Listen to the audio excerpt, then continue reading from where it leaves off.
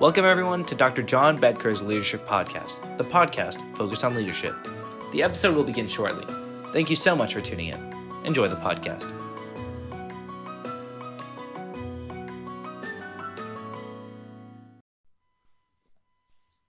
Welcome everyone. Happy 4th of July. Thank you so much for tuning in to the Dr. John Bedker Leadership Podcast. I am your host, John Bedker. So great to have you tune in and listen. I am so grateful and so thankful. I always appreciate saying thanks, and I sincerely mean it from the bottom of my heart. Well, as I said, this is the 4th of July edition, 2023, of the podcast. And it's a time of celebration, of fun, maybe some barbecues, some hamburgers, some hot dogs. For those of you that are listeners from outside of the United States, and I'm grateful and thankful. I know we have many of you as well. The 4th of July in the United States is the day that, again, we celebrate, really commemorate, the adoption of the Declaration of Independence, which was signed back in 1776. Lots of reasons for that. Obviously, we wanted to declare our independence from Great Britain. But there were a number of other freedoms that these new Americans were seeking. And one of those was to avoid and to leave the religious oppression that they had experienced in their homelands. So we're going to talk about that a little bit today in the context, of course, of leadership. But it is a time on this 4th of July, again, to celebrate and also to reflect on these freedoms. So let's begin, and let's remember, first of all, what these first freedoms as a result of our Declaration of Independence back in 1776 were. The first freedoms, first and foremost, the freedom of religion, which is really what we're going to talk about and focus on today. But notice, it's not anything but intentional that this is mentioned first. Freedom of religion. Next, freedom of speech, freedom of assembly, the freedom of the press, and freedom to petition. Those are the first freedoms. In the Bill of Rights, that right to religious freedom, as I mentioned, is the very first listed. And it is, as I've said, intentional. Wanted to be sure in this Bill of Rights that we in this new nation, the United States of America, had a prohibition on the establishment of a state religion. Legal terms, this is called our Establishment Clause. And second, to worship or not, either way, to worship or not, according to one's own religious beliefs. This is what we call the Free Exercise Clause. Religious expression and exercise without state subsidy or preference. Say that again, it's a lot of words here. Religious expression and exercise without state subsidy or preference of one religion, any religion really, over another. This allows each of these new Americans to have their own sense of ideology of religion. So let's get right to one of these founders, the third president of the United States, Thomas Jefferson. I live in the state of Virginia. Thomas Jefferson is quite a name in history in Virginia. He was our third president. He has only 3 accomplishments. I think this is important to mention up front. He has only 3 accomplishments on his tombstone. They are, first, he is the author of the Declaration of Independence, this holiday we are now celebrating, the 4th of July. He's the founder of the University of Virginia. And third, he is the author of, I'm quoting, the Virginia Act for Establishing Religious Freedom. He did that back in 1786, but of all the things that Thomas Jefferson contributed to America, certainly the Bill of Rights we've already talked about, but only 3 things on his tombstone. One of those was about the establishment of an act for religious freedom. Now, Jefferson's commitment of free exercise of religion was exemplified when he was president. There was a state dinner at the White House. It was in honor of a Tunisian envoy. The gentleman's name was Sidi Solomon Meli Meli. The president informed the guests that they would not be having dinner until at sunset in observance of the holy month of Ramadan. Now, this was an accommodation of the Tunisian envoy, but nonetheless, Thomas Jefferson used this as an opportunity to showcase how he was committed to religious freedom. He had a belief, an understanding. This is the leader, the President of the United States, that any infraction on the religious freedom of one would threaten the religious freedom of all. So it wasn't a Christian belief, it was any religious belief. Religious freedom affirms human dignity and rights. Now, from a leadership point of view, we want to capture that. We really want that to be part of who we are, recognizing and affirming others' human dignity and rights. We want to make sure that these are protected. So we don't want one person or one group of people trying to have religious beliefs that they say others must adhere to. We certainly don't want them to be coerced, suppressed, or discriminated against in any way. We want that freedom of religion. Again, think of leadership. What does the leader do? He needs to be clear about recognizing and affirming this human dignity and the rights of all that they serve. So that's important leadership point. Why? Using religion as the example, it really demonstrates and reinforces a leadership concept rather than diminishing. It talks about this idea of human rights and the overarching dignity and rights of all persons. And he did this at a time when the birth of this new nation was just occurring, for people that had often left religious oppression in their former land. And he wanted to be sure from the get-go that religious persecution was not part of the American fabric. Okay, so that's a little bit of the intro to what we're going to talk about today. I'm going to get to a specific and contemporary case, but I think it's important to not just give the point of view. As you know, I like to corroborate. I like to give some analytics. So let's take a little bit of a look at some of the data.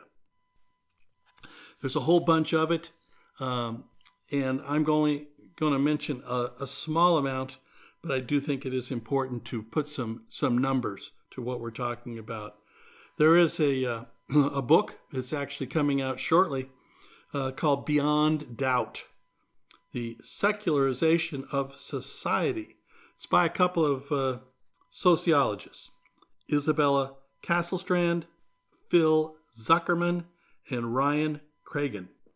They talk about how our world is changing and how religion and religious practices are changing in our country. So what they say is that in the United States, somewhere between 6,000 and 10,000 churches are closing down every year. Now, a lot of these are repurposed for other things, certainly not religious things. Could be apartments, laundries, There are even things like laser tag arenas and skate parks. No kidding. True. Some are just simply demolished. What is important, though, is this decline. Between 6,000 and 10,000 churches closing down now every year. Well, the Wall Street Journal and the NORC, that's a national organization on religion at the University of Chicago, surveyed about 1,000 American adults about the importance of different values to Americans, including in this the importance of religion. In 2023, this year, only 39% of the people responding to this survey said religion was very important to them. Now, compare that number with 62% who said that in 1998. Quite a reduction. All right. When we go on to think about the people who say, I don't believe in a religious faith, only a very small number of Americans say they don't believe in God at all. And while the minority has grown, it's still relatively small. But think about this. This is that NORC data again. Atheists only made up 2% of the population from 1988 to 2012. But by 2021, atheists now self-identified 7% of the time. In 1988, 17% of Americans said they never attended religious services. In 2021, that number was 31%. Wow. These numbers are quite significant and quite substantial. And it's true whether it's the local church, the temple, or a mosque. It's also true about our trust in religious leaders. Now keep in mind one of those key leadership core competencies, trust. I've talked about before, quickly recap. What's it based on? What's it built upon? And it's simply trustworthy behavior. People will trust you as a leader if you exhibit and practice regularly trustworthy behavior. Okay, so a little bit of data to corroborate that this problem is there. It's documented. Lots of scholars are doing work. And what we're finding out is that more and more are identifying as having no faith, and fewer are filling pews in churches. So that's the short and simple data review. Okay, so let's go on. Let's talk about the real issue currently. As I said, we're going to talk about a contemporary issue. And the issue we're going to talk about is the Southern Baptist Church in the United States. They recently had an annual meeting. Delegates at this convention, this annual convention, voted overwhelmingly to finalize the ouster of one of its largest churches, a church called Saddleback, and a smaller church in Kentucky, despite the impassioned appeals from their leaders. And I'm taking this piece from a New York Times article by Ruth Graham and Elizabeth Diaz. It's from June 14th. They've really done some nice work. The headline, though, Southern Baptists vote to keep out churches with female pastors. And again, we think about leadership, we think about the worth and dignity and recognizing it of all. And now we see the Southern Baptists following a similar institutional leadership failure to that of a previous podcast I've done on the Catholic Church.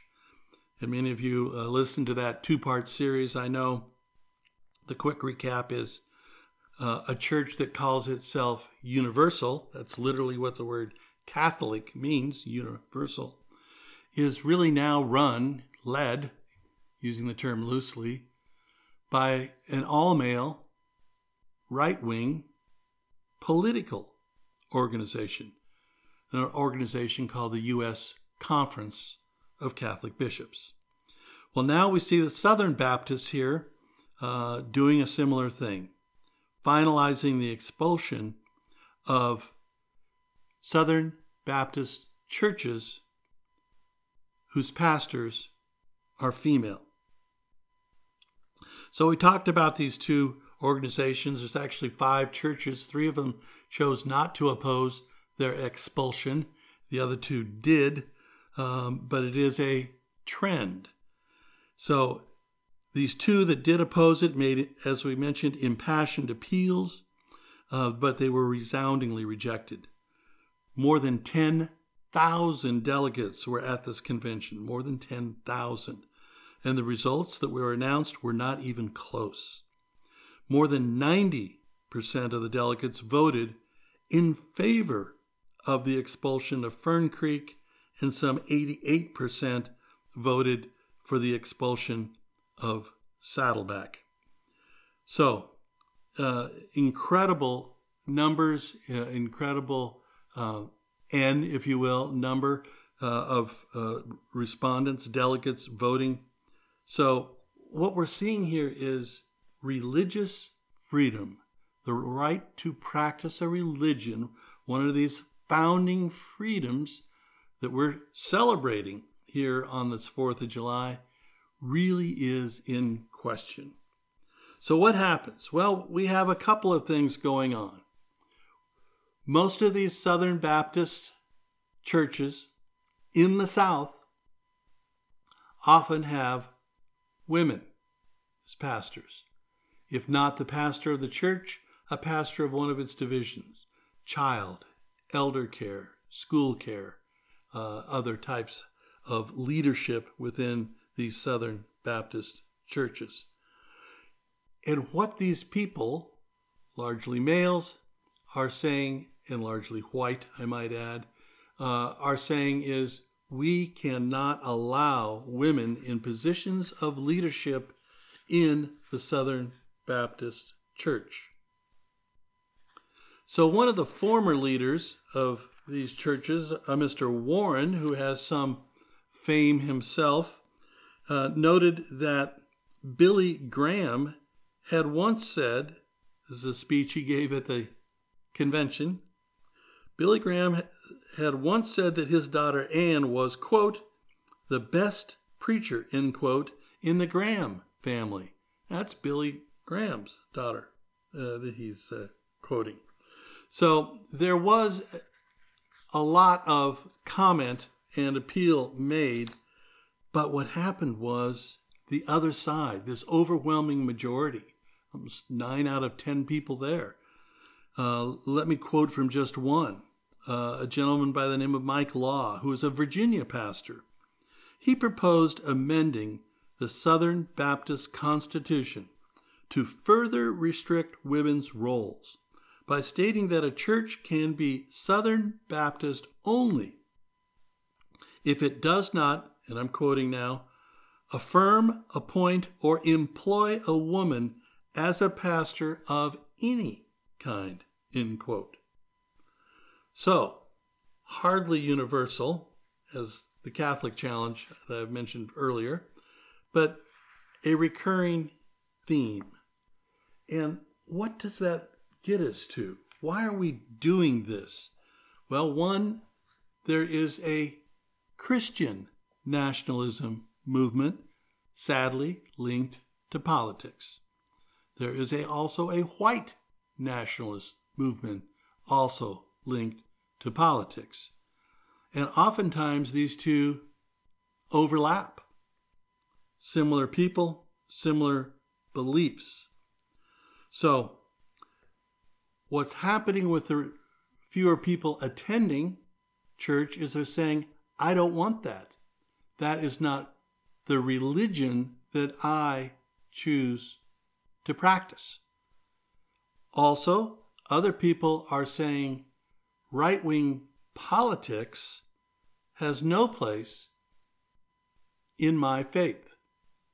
Now, I think I made this point pretty resoundingly clear in the case of the Catholic Church's institutional leadership failure, but now we're seeing it repeat currently as we approach this 4th of July weekend and declaring our independence and our first freedoms, of which the top one is freedom of religion. And yet we're seeing people say, no, we don't want that. In fact, in the Southern Baptist case, we're going to go so far as to say what we want to do is put it as a matter of record and rule in our Constitution that no woman can have a leadership pastor role of any kind in the Southern Baptist faith. Well, this really becomes a leadership problem because this overwhelming majority, you want to represent the will of the majority in some cases, and I am arguing in this case, is unfortunately absolutely wrong. It neither represents the worth, the dignity, or the values of women, and women to contribute in their faith community, and certainly not to have a role of leadership in their faith community. And I think that it's time, particularly on this 4th of July, to stand up and say, freedom of religion needs to be practiced by all leaders, including faith leaders. What we need to do is to say, leadership, as I always say, is about doing the right thing. And denying women's dignity, worth, and rights to a position of leadership, which should be guaranteed as our first and most important freedom as we declared our independence, needs to be affirmed. Okay, so what happens? Well, it turns out that we need to think about a number of things. We're going to have to start questioning. We're starting to ask questions. Now, I did this in a series as well about this call for a new civil rights movement. And I know many of you have listened to that series of my podcasts as well, but I think it's important here to think about that. What is right? What is civilly right? What's humanly right? What is humanely right?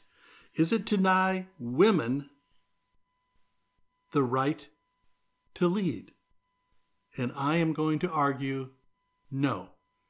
They should have every right to make their contribution to their faith in a way that best meets the need of their congregation. This idea that somehow Scripture prevents it, which is basically their argument, really doesn't work. A number of times in the Bible, people want to go and find that sentence that sort of answers the mail for them, relying upon that sentence to be a cure-all for their position. Well, unfortunately, the Bible's a big book. There'd be another sentence that might make a reference, frankly, in the opposite. There might be references to people, in this case, women, in the Bible. Certainly anyone that has seen the original painting of the Last Supper, a very important religious painting, sees a woman at the side of Jesus. So this idea that women should be not included and that there is scripture to support the position may very well be able to find a sentence that talks about that. But there are so many more that do the opposite.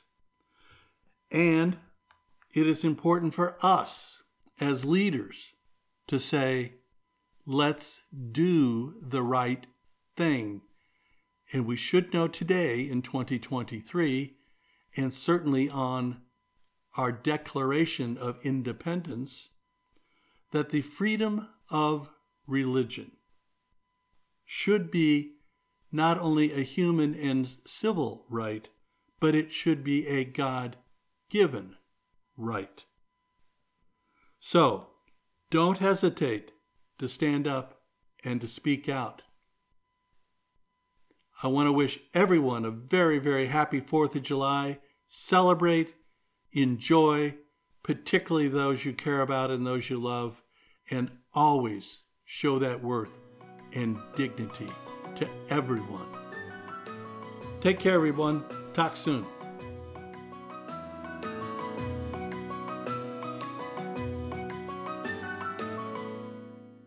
Thank you for tuning in to Dr. John Bedker's Leadership Podcast. We hope you enjoyed this episode. Please tell your friends, and, of course, please follow our podcast and subscribe. Thank you again for tuning in.